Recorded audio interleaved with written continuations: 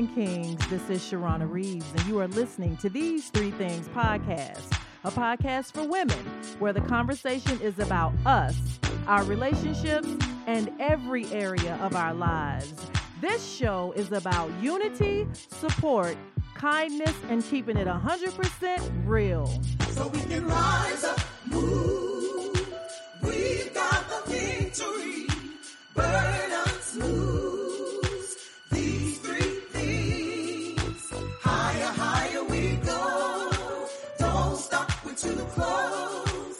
Free your mind, let's go. These three things.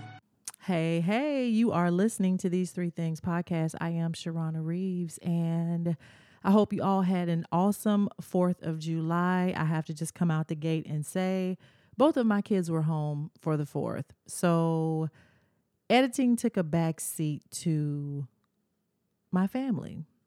We just spent family time. We beached it. We hung out. We ate good. We just enjoyed ourselves. And so I just focused on that. And also I knew that the next week I was going to run this episode of me and my son, Kenden, talking about mother and son relationships. So it was only fitting that I run the former episode of me and my daughter, Kimora, talking about mother and daughter relationships. You guys will be able to discern quickly from this episode that Kenden had a completely different experience than Kimora. Just the ins and outs and ups and downs of being a young black man in America in a divorced family where you don't live close to your father. I'm so excited for you guys to hear this episode. My son is extremely shy. So for me to get him to get on this podcast and speak from his heart and as authentically as he spoke, please appreciate it, because this is not something that he does, but I think that he realized the value in him sharing his experience. And for all of the mothers and fathers out here who are listening to hear what is happening in the lives of our young men out here in this country and what the family dynamics and how the family dynamics shapes our children and how important it really, really is.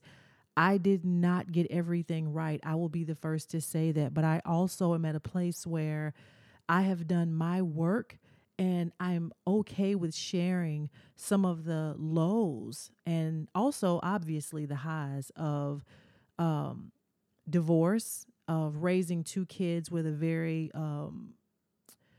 high-profile career, a very demanding career, and how it affects your kids and what that experience is like, the things that you may miss and the things that you may get absolutely right. Queens, I want to talk about it here on These Three Things podcast.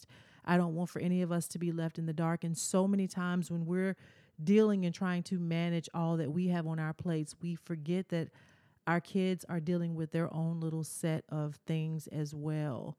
So I hope this episode blesses you. I pray over every episode for all of my guests and all of my listeners who listen.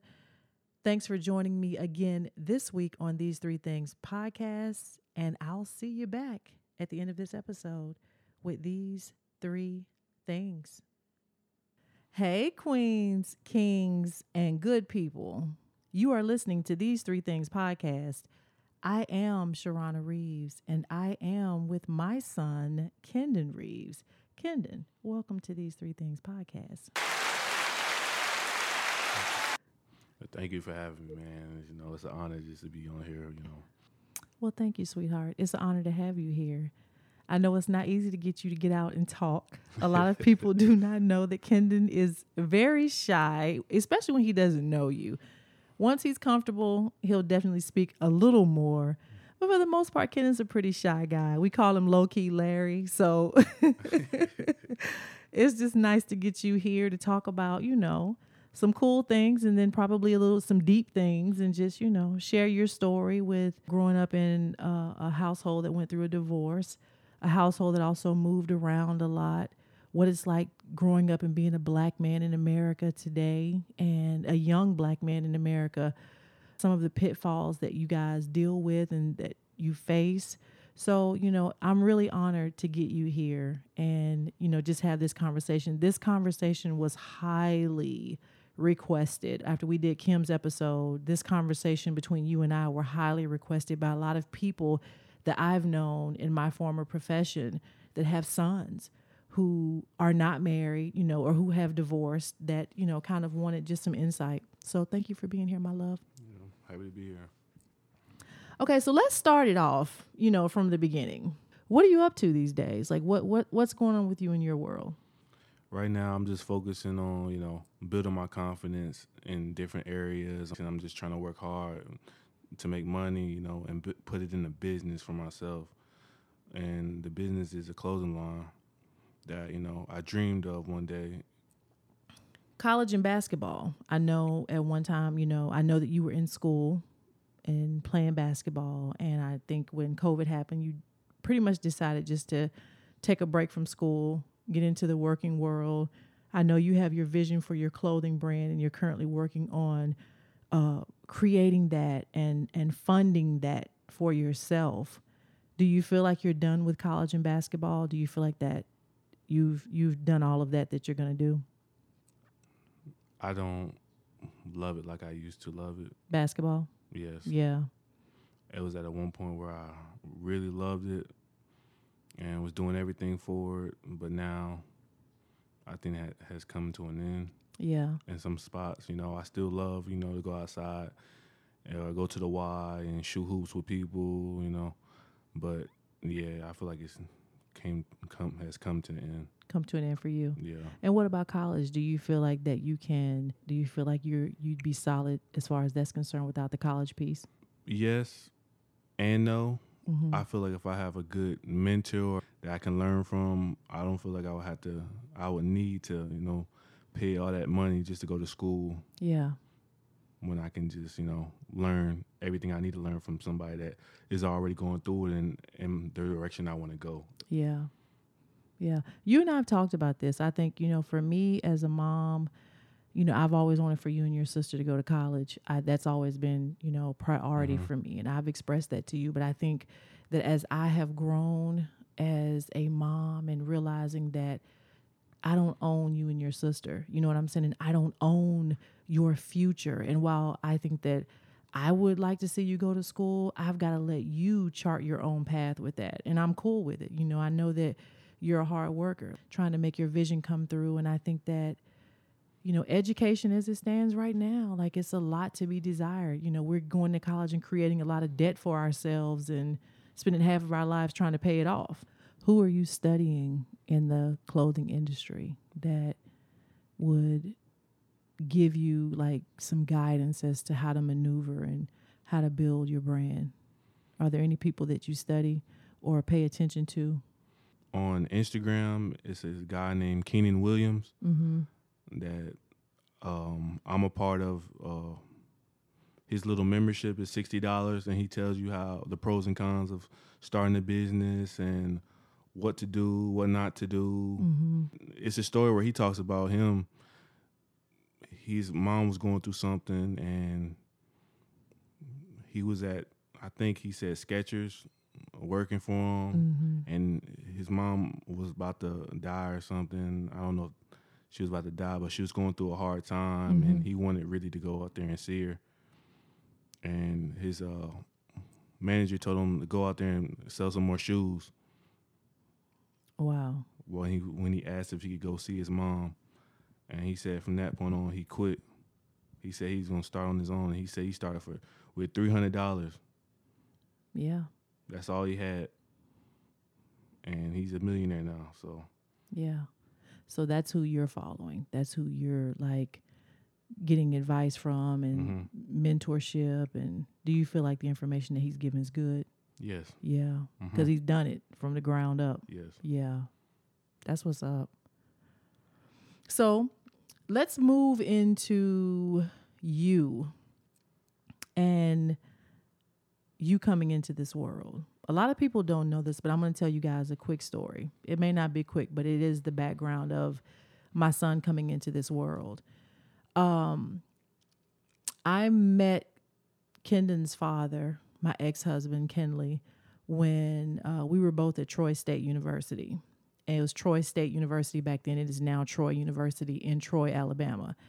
And Kenden's dad and I started seeing each other. Kenden was conceived, and I was an assistant coach at the time that Kenden was conceived. And I was at a point in my career that each year I had been at that school, I was getting job offers every year to go to different schools.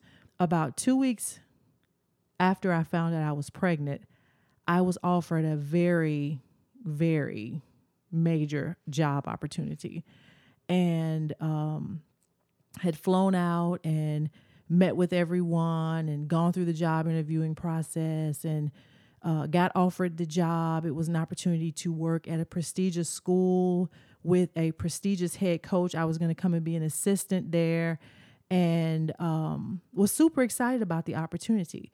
When I took the job and flew out to where the job was, I wanted to make sure that I'd let the head coach know when I got there that I was pregnant, because I wanted to be honest with her. I didn't want to start our relationship on a basis where I knew something that could be something that we'd have to deal with later that I didn't share with my boss. So I wanted to come in and off the gate, build the most authentic relationship that I could.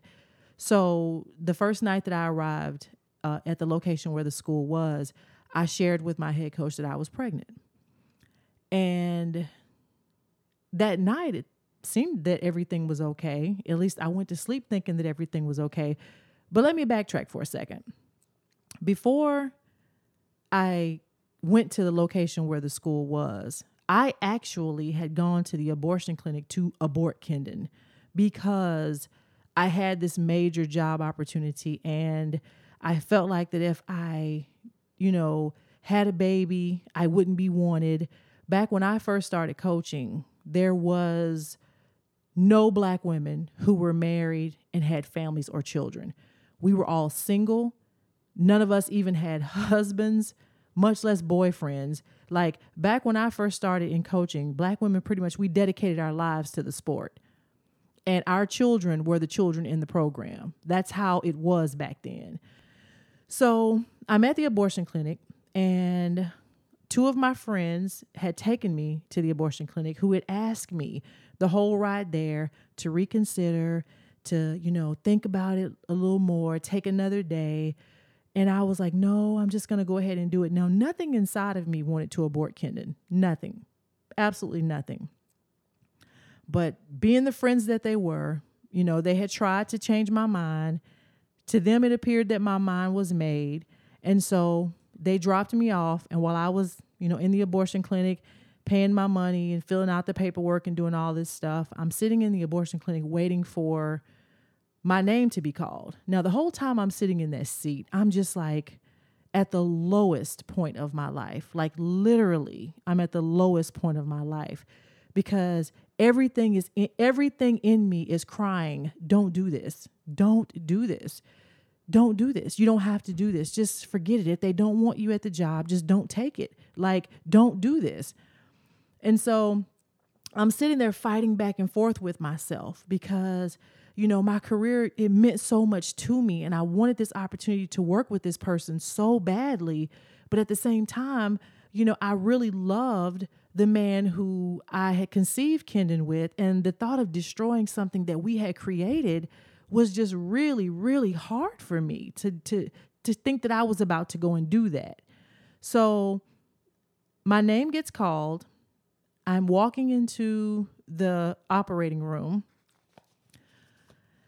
And the moment that I walk into the operating room, a voice speaks to me as clear as my voice is coming through this microphone and says to me, "Why do you feel you have to make this decision? Why can't you believe that I will provide for you?" And I just stopped in my tracks, and I looked at the table, and I looked up at the doctor, and I shook my head no. And I said, "No, I'm not going to do this today. I'm not going to do this." And the doctor looks at me, and he motions for me to come to the table. And he was like, "No." He said, "You're making the right decision. Come on." And this Black lady, I don't know who she was. I don't remember her name. And after she helped me out of that room, I didn't see her in that clinic anywhere else, because I looked for her to go back and say thank you. and could not find this woman. But when the doctor told me to come on, that I was making the right decision, this black nurse jumps out of nowhere directly in front of me and the doctor. And she looks me dead in my eyes and she says, no. She said she doesn't want to do it. Come on, sweetie, let me help you find your clothes. And so she grabs me, takes me to where my clothes are, and she says, they're not going to give you all your money back, but that's okay. I'm going to make sure that they give you most of your money back. She's like, I've been waiting for someone to change their mind all day. So at that moment, I had decided that I was going to trust in the Lord and in the voice that I heard that God would provide for me, A. And B, I had decided that regardless of whatever happened between this child and his father, because we were not married at the time, I was going to take care of this little person no matter in whatever way it took for me to do that. So my mind was made. So now my friends who had taken me to the clinic had gone to go grab a quick bite to eat because they just needed to talk and decompress from the decision that I had made because they really did not want me to do it. So when they come back, I'm sitting on the steps of the abortion clinic and I'm looking all sad and stuff because they have no idea that I did not abort my baby. So I'm looking all sad because I'm about to really surprise them. So we get in the car, we drive off, and nobody says anything for a while. And then all of a sudden, one of my friends says, "Are you okay?" And I said, "Yeah, girl, I'm okay. I ain't abort my baby. I'm keeping this baby. I'm hungry. Y'all take me somewhere and get me something to eat now. We hungry. We got to eat." My friends put the car in park in Atlanta, Georgia, because this is where we were at the time. Put the car in park in Atlanta, Georgia, in the middle of a busy intersection and just start doing a whole praise dance around the car. We are out in the middle of the streets of Atlanta. My friends are just thanking God that I did not do it. And we laughed about that and laughed about that. And I got in that car and I did not look back. Fast forward weeks later, I'm at the location where I'm about to start this new job. I'm now 3.5 months pregnant. And I'm telling this person that I, am pregnant. I'm hoping that it's going to be okay, but I've braced myself for the worst. Now, can you imagine being a woman having to tell your boss that you're pregnant and wonder if you're even going to have a job? Black women in coaching today have no idea what that must feel like. Because, I look in the landscape of coaching today, and I honestly, truly am so happy to see so many Black women with families and children and, being head coaches, being assistant coaches, single women, being assistant coaches, raising children. I only know of one other assistant who has recently had to leave a school because of the rules at that school and her being a single mom pregnant. But outside of that, Black women have been able to just have a whole full life and still be in the profession of coaching. And that makes me happy because at the time that I was entering the game as a young coach, that was not afforded me. So I tell the head coach that I'm pregnant. And that night, seemingly everything was okay. Later, as in 3 days later, we ended up having another conversation where I was basically asked to have an abortion and reconsider my pregnancy. I think is how, and I'm using air quotations, how the conversation went, to reconsider my pregnancy because I was young and I would be able to have more children down the road. So then I shared with the person who was asking me this that I had already gone to the abortion clinic to abort my baby and I couldn't do it. So it was considered, but I couldn't do it. So after more conversation, I go and I call, at the time, my boyfriend, and I'm like, "Hey, this is going on. They're wanting me to reconsider the pregnancy." He was like, "Did you tell them that we've already done that and we decided that we're keeping the baby?" And I was like, "Yes. And, I think that these people really want me to reconsider." And he was like, "Well, just tell them that you're going to come here and we're going to talk more about it." So a ticket was bought for me to fly back to Alabama so that I could meet with my baby's father, my baby daddy, and talk about what we were going to do. So I get back to Alabama. He and I sit it seemed like forever in silence. And then he kind of looked at me and he was like, well, hey, I was thinking about going home to Jacksonville. You want to roll? And I'm like, yeah, let's go. We get in the car and go to Jacksonville and visit his family because our minds have been made. Long story short, I end up going back to the institution. Well, we were in the middle of July recruiting at this point, and I meet this particular coach out on the road, and I tell her that I didn't abort my child. And I explained to her that I already went to go do that and I couldn't do it. And basically what happened the next day, I was stripped of everything the university had given me, stripped of every financial advice, financial meanings that I had. I had never even received a paycheck from the job yet. So I was basically living off of the school credit cards and then just whatever little money that I had, which wasn't a lot because I wasn't really coming from a very high paying job at the time. So I was basically stripped of everything that I had and was left at a Chicago restaurant with a rental car. Now, let me just tell y'all how God works. My sister, my oldest sister, lives about 40 minutes away from Chicago in a town called Michigan City, Indiana. I have a rental car. I have 90 cents to my name, and this was back in 1998, okay? I have 90 cents to my name and no credit cards. I have nothing because they've all been stripped from me. Even had to basically throw my clothing in the back of a trunk because the luggage that I had even been issued was taken from me at that time.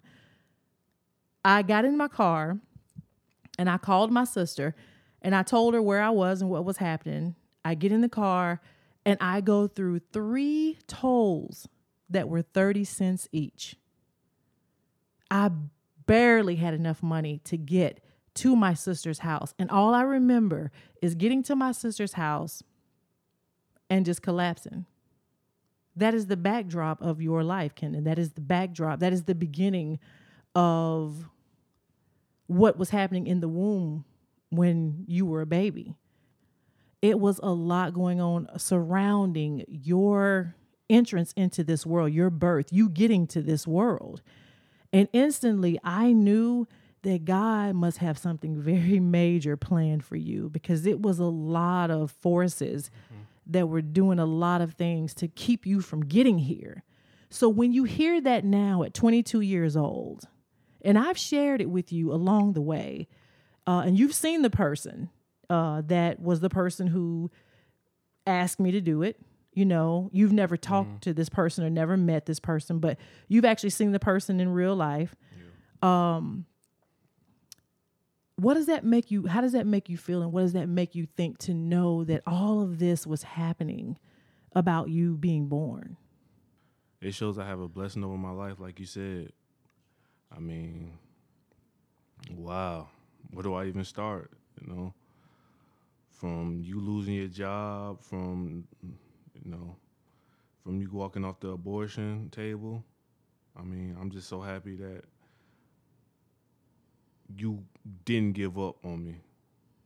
You seen it through, and God has provided every step of the way, every single step. And I'm just so proud that you're my mom, even though even the bad, the good, if I had to do it over again, I will always pick you because you've been there for me my whole life, you know, through the good and bad. And well, you've been my day one since day one. Well, I said I wasn't going to get emotional during that part, but it's always emotional to me because, you know, it's a story a few people know, but not a lot of people know, like just the sacrifices that trying to just be a mom, trying to just have a family that I have made, you know, over the years, just the peaks and the valleys that basketball has taken me through, trying to just have a career in that world. You know, a lot of people really don't know. So like I said, I'm always happy when I see it being how it should have been for me. You know, it was, you know, it would have been great to experience it on the level that some of these women get to experience it and just, you know, feel free and have a family and do what you love, you know. And so kudos to evolving, you know, kudos to evolving and kudos to You know, you stand with me. Do you know the first time I ever heard you laugh as a baby was when I was at a deposition, because I ended up suing this institution for wrongful termination. And I had to fly back and forth to this particular area for depositions. And I was breastfeeding at the time, because I breastfed Kenden for over a year. I think I nursed you for over a year, like maybe 16 months or so. So you had to come with me. So I couldn't leave you and fly out to the depositions. I had to take you with me because I was nursing and I was conventional. I was not going to pump milk and leave it behind for you. You were going to get the real thing. So, you know, I took you with me. And the first time I ever heard you laugh was in the attorney's office. You were strapped in your car seat, and I had grabbed your little arms and pulled you you were all buckled in, and I grabbed your arms and pulled you close to me to kiss me. But the fact that you were buckled in and you didn't lift up out of the seat, you thought was funny. And you just laughed so hard. And I'm looking around and I'm like, did y'all hear that? He just laughed. He just laughed. It was like the deepest little giggle. And I'm in the enemy's territory, so obviously nobody was looking back and feeling very, chummy about the fact that my baby just laughed for the first time. But I'll never forget that, because you had the most gut laugh as a little baby about that. Somehow that just tickled you. But yeah, so we made it, 22 years later, here we are. And I can't even imagine my life. Going strong. Yeah. Going strong, for real. I can't imagine my life without you, Kenden. You made a woman out of me. You really did. You grew me up in a lot of ways, and I think the kids can tend to do that to you, but you grew me up in a lot of ways, and everything about you were just the most perfect baby through all the flying back and forth to depositions and all of the things that I was dealing with as far as the loss of my career at that time. You were just the perfect little baby. You would sit in hours and hours and hours of depositions and never cry a peep unless you were hungry. I'd nurse you and you'd go right back to sleep. You'd sit in that little seat and play by yourself while I was talking. Like, you literally were everything that I needed at that time. And with every day, I was like, you know what? I'm just going to do right by this little baby. Like, I want to do everything I can to make sure he has a good life. And so, you've been my day one too. So you've been my day one too. So I wanted to say all of that really because I wanted to just get, like I said, I wanted for my listeners to get a backdrop on just how you came into the world, like what you getting here was like. And, I think about you just being a young Black man in America today, just your birth and trying to get here was a whole thing. And then you're a Black man in America who has, that has its own stuff to it too. Like having to be concerned about things that, your white friends don't have to be concerned about. Now at 22 years old and being a young Black male in America and all of the things that I've kind of witnessed you go through over the years, are you hopeful about the state of this country as a Black man, or where are you as a young Black man? What are your thoughts about, just this world and being a Black young male? Well, I feel like it all starts with the root of the family, of the mom and dad. I feel like it starts there. I feel like nowadays there's so many kids raising kids nowadays, so nobody knows any structure. Nobody has any discipline, and it's so hard for a kid to teach a kid how to be a man, Yeah. because he doesn't know himself, and his dad didn't teach him, and his dad before that didn't teach him, so it's so hard. And I don't feel like a woman, and no offense, can teach a man how to be a man. It has to be from his dad, because it's like little things that he might go through as far as a man that a woman can't teach. Yeah. And it can just be petty. It could be large. It's just different things. How do I deal with a woman that's doing this, that? How do I, if this happens, how do I deal with that? If a guy does this, how do I do that? You know, how can I tell if a dude's sincere or if he's not? It's just so many ways. Like, how do I get out of this? How do I fix this? You know? Yeah. And you feel like that comes from not having a male role model in your life to guide you. So everything that you just said is basically some of the trauma that young men in this country deal with because they don't have male role models in front of them that really can show them how to lead. Yes. Yeah. Yeah. And they now, as we only think that, you know, what we have between our legs, that's what determines us being a man. How we can please a woman, but not, you know, putting all the other pieces behind everything else that a woman needs besides, you know, our penis, you know. Right. That's real. You are listening to These Three Things podcast, Mother and Son Relationships, with my son, Kenden Reaves. We'll be right back. Do you need to get a handle on your stress?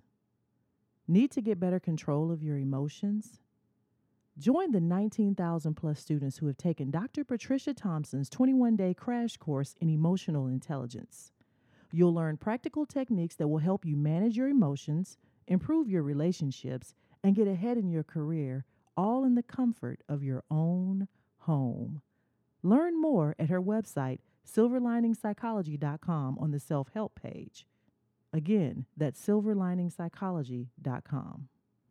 So about 5 years later, after being terminated for being pregnant, I was able to get my career back as a wife and as a mother, as an assistant coach. I was full go ahead, full speed ahead, working really hard, and opportunities started to present themselves to me where we were moving a lot. And in the process of us doing all that moving, it started to take a toll on me and your dad's marriage. And I know that was hard on you and Kim. First, I want to talk about two things in that. I want to talk about the moving around piece and how that affected you. I want to hear your take and just your experience on the moving, you know, around as a young man growing up. Yeah, I just got tired of being a new kid on the block. I have to understand people because the way a person in Florida might move might be different from a person from Alabama. You know, you have to learn their lingo. You got to learn how the people move, and they know you're an outsider, so it's hard to make friends, you know. Yeah, it felt like you were always coming into situations where friendships had been established. Yeah, and I'm the you were outsider. And so it was not like you could ever get that true, real friend because they've already been friends before you came along. Yeah. What did you find it hard to make friends, Kenden? Because the truth of the matter is that I feel like that I know that I gave thought to the fact that the moving around after a certain point had gotten harder for you guys. But as you guys have gotten older, we talk more about things now. And I think you guys are voicing like some of the things that you've gone through, which is part of the reason why I'm having you guys on episodes, because I think it's so important for families to be in the moment of everything that's happening in your lives, because your kids are experiencing it too. And a lot of times we just assume that you're going to be okay, that, you know, because we're going to put you in a nice home and you're going to be able to have nice things, that it's going to fix all of the other things. And I don't think that I ever really gave thought so much to you guys always being, you know, the new kids, because you always made friends, but I don't think I understood the depths of the process that it took each time for y'all to do that. Because you're right. You know, we lived in New York, we lived in Florida, we lived in West Virginia, you know, all three of those places, people move it completely different. And you guys were having to figure that out with each move. And so my question to you is, was it hard to get yourself up to make friends? Did you ever get to a point where you were just like, I don't even care if I make friends. I don't even know how long I'm going to be here. Or was it always important to you to have friendships wherever you were and try to cultivate those as much as you could? I'm going to say yes and no.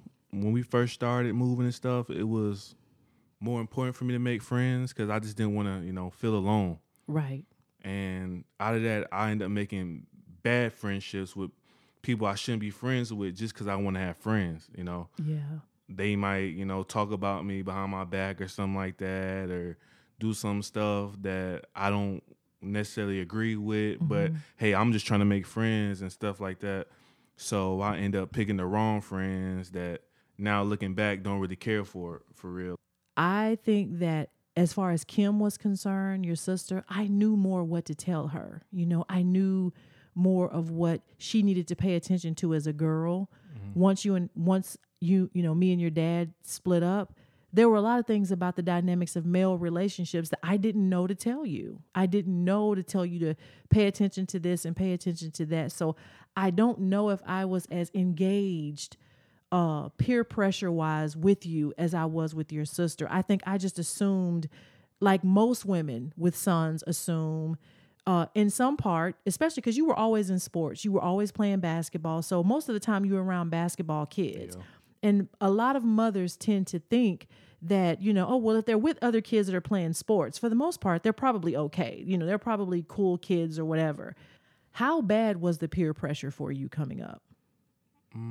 Peer pressure was mostly for getting girls.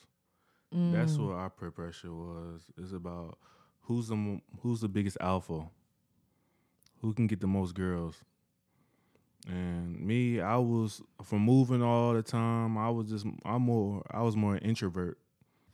So you said peer pressure was mostly about, for boys, getting girls. And by getting girls, do you mean like having sex with girls? Yeah. And how soon do you feel like that started, the whole peer pressure about the getting girls thing? High school, freshman. Okay, so it wasn't middle school or? I mean, middle school, yeah, it can be in middle school too, but mostly high school. Mm-hmm. I'm pretty sure now middle school too. Uh-huh. So what is it like because you mentioned being the introverted kid because you've moved a lot and you don't really know a lot of these girls at the school, like some of the people who have been at that school already. So you're probably not out here actively pursuing girls on that degree like your friends are. Yeah. Were there comments being made to you about the fact that, hey, Kenden, why don't you have a girl? Or why ain't you, getting girls? Or Kenden, are you getting girls? Was there peer pressure coming at you like that? I won't say like that. I'll just say they just make jokes about it. Like, oh, you're not getting girls, or you ugly, or no girls want you, and then sometimes it wouldn't even be like that. You just feel it in yourself when you can see all your friends getting girls and you don't get anything. So it's personal peer pressure too. Yeah, it's personal. Like, dang, I can't get nobody. Nobody wants me. So now it makes you feel bad, and you have less confidence in yourself about it. So what can parents do to help y'all process that in high school so that you're not out here becoming sexually active before you're ready to be sexually active? Even though I understand and I'm full aware that it's very common that your friends are having sex at 15 and 16 years old. But let's just say you're not there yet. You know what I'm saying? You're not comfortable to be going there yet. What can parents do to help their children process that? Is there a conversation that we need to be having with you about it, or what? I feel like, because some kids might not tell their parents what's really going on. So to me, I feel like it's a part of growing up where, having to have thick skin, having to be okay with yourself, having to agree with your flaws, deal with them and be okay. I feel like that's a part of growing up. I feel like high school is where you start to find yourself. Yeah. Yeah. And your own personal strength. Mm-hmm. Yeah. So I guess for us as parents, the most that we can do is encourage you to do what? Be comfortable with yourself, trust yourself, do what feels right to you when it's the right time. Yeah. And like you always told me, my time will come. back then I didn't feel confident. I didn't feel good about myself, and I was a little chubby back then. I grew out of it, and now I feel more confident in myself. I can get girls if I want to. Yes, we know.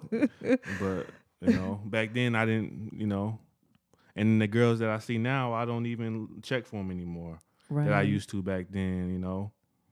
Yeah. So I feel like everybody's time will come. So, out of all the places that we live, let's talk about that for a second, because what a lot of people don't know is that Kenden went to prep school for 2 years. I removed Kenden out of high school when we lived in West Virginia, and he was put into a prep school in Winchendon, Massachusetts, which really is, we call it the North Pole, because literally it's freezing cold. Like he was put I put him in a prep school there. Because of all the moving around that we had done academically, it had taken its toll on you. And I knew, as your dad knew, you were an extremely smart kid as a young child, but all of the moving and the inconsistencies and the levels of education at the places that we were moving to, it affected you differently than it did your sister. And I wanted for you to really grab hold of all of the spots that you had missed and realize how smart you were. And can you tell the story of how, when you first got to Winchendon, you had no idea what you were doing in math, and by the end of the school year you were tutoring in math? Can you tell like that story that you told me when you called me one day and was telling me about what was going on? Well, I'm gonna even take it back even farther. Me in West Virginia, before I even moved, finally feeling like I had a solid friendship with people. When I first came to West Virginia and I started playing basketball, those my teammates made me feel like a brother, like it was a brotherhood, and I never wanted to leave that. I felt like it was sincere friendship. I never felt like an outsider there.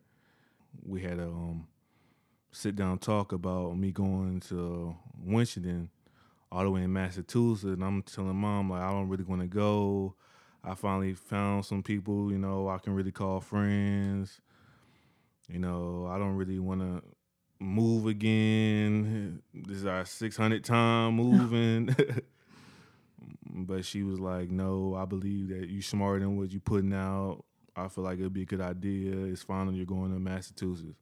So me already looking at it, I'm not even liking it already, just off the fact like I'm leaving my friends that I really, really truly call friends. We get to Massachusetts and man, I believe it was cold, wasn't it, Mom? It was cold.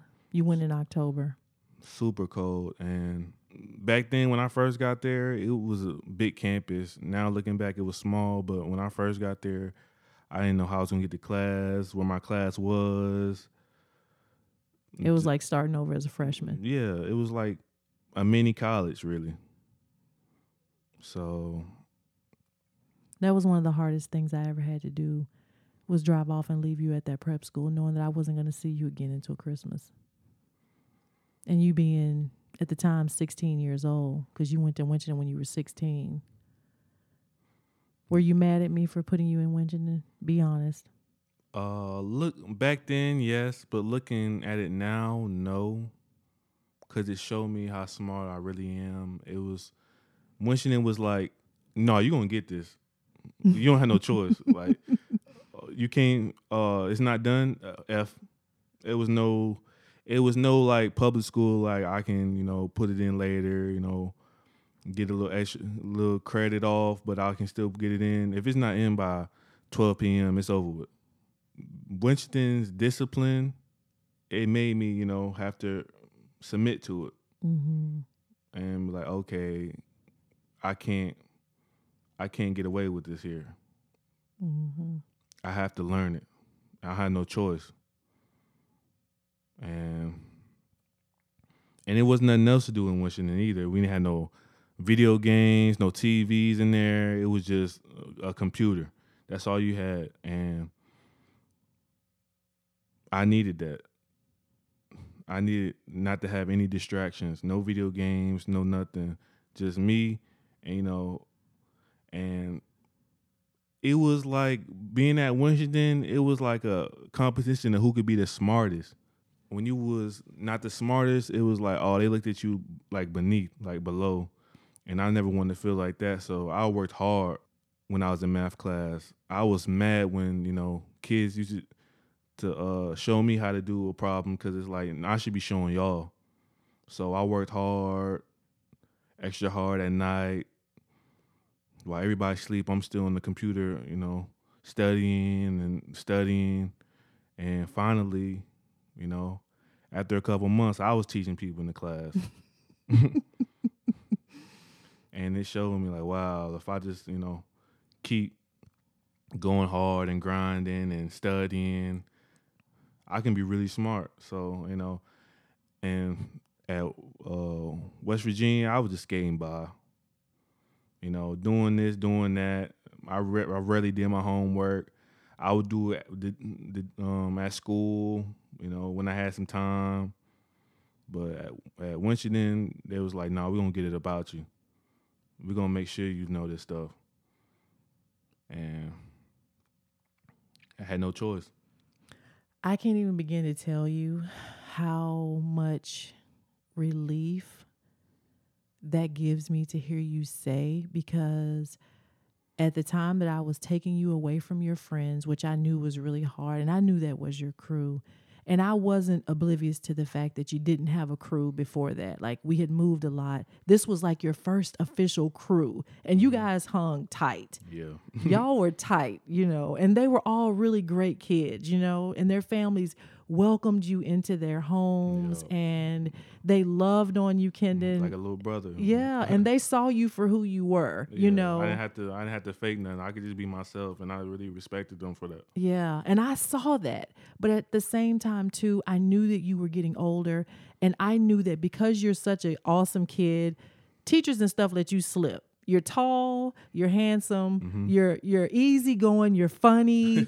Teachers were just letting you slide because they liked you. But I knew that you were way smarter than what you were giving. And the choice to take you out of your friend circle when you really hadn't had friends and put you in a private school, hundreds of miles away from home, in the middle of nowhere, with no video games, no television, just basketball and school, it literally almost gave me a nervous breakdown. But more than anything, I wanted for you to know what you had inside of you.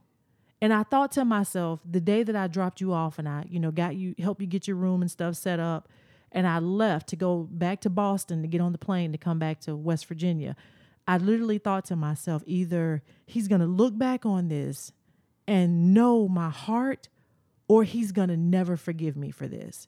And I literally cried the whole way home because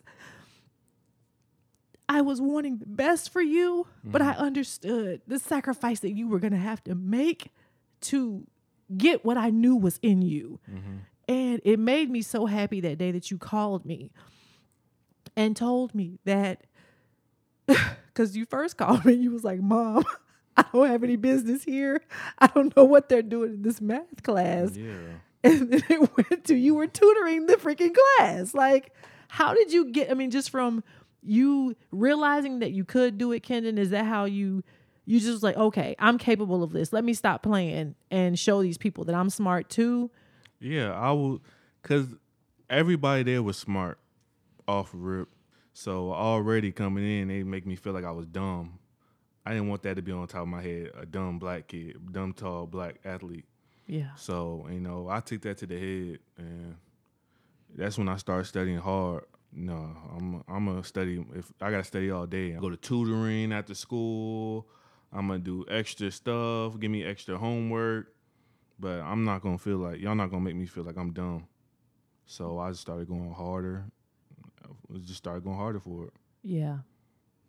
And do you think the fact that you didn't have the video games and you were kind of in a more disciplined, structured situation was good for you at that time? Yes. It was. Yes. And so what would you say to parents who, because I took a lot of flack for sending you to that prep school.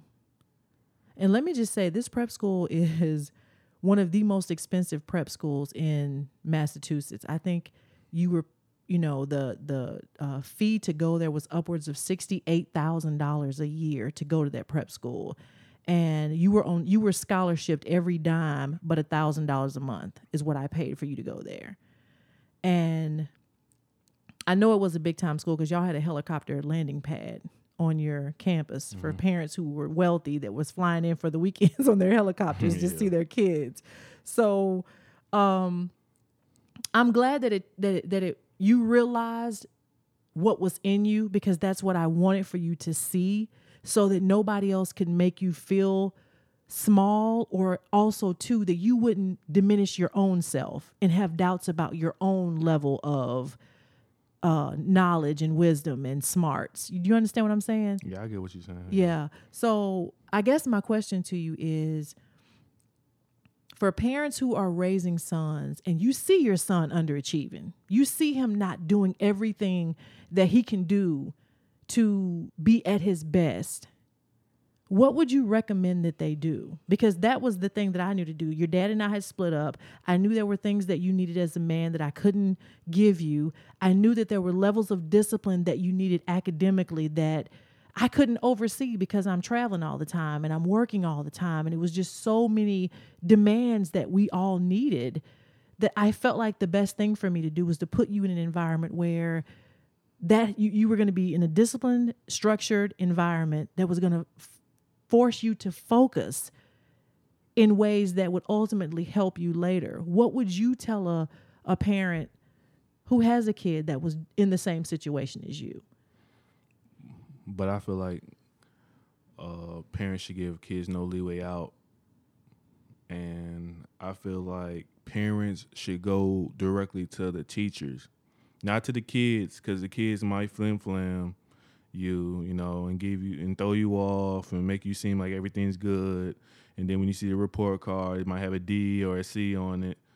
But I feel like all parents should go to their teachers, during parent-teacher conference and see, where's my son's flaws are at. Show me what he's doing good in and show me what he's doing bad in. Because you don't always want to feel like your kid's not being good enough. Right. Praise him on the stuff that he's doing good, as well as you showing him, as well as you demanding better in the stuff that he's doing bad in. So he never feels like mom or dad just always going down on me or something like that. So he doesn't fold, Yeah. Bring him up because he knows that he can, he can come to that level that you need him to come to. Yeah. Where he can make B's and, A's. Can I jump in and just say, for all of the mothers who are listening to this, who are raising sons, be it by divorce or by single parent, I want to say that this is an area where I made a mistake, because after their dad and I split up, I felt like I then needed to become mom and dad.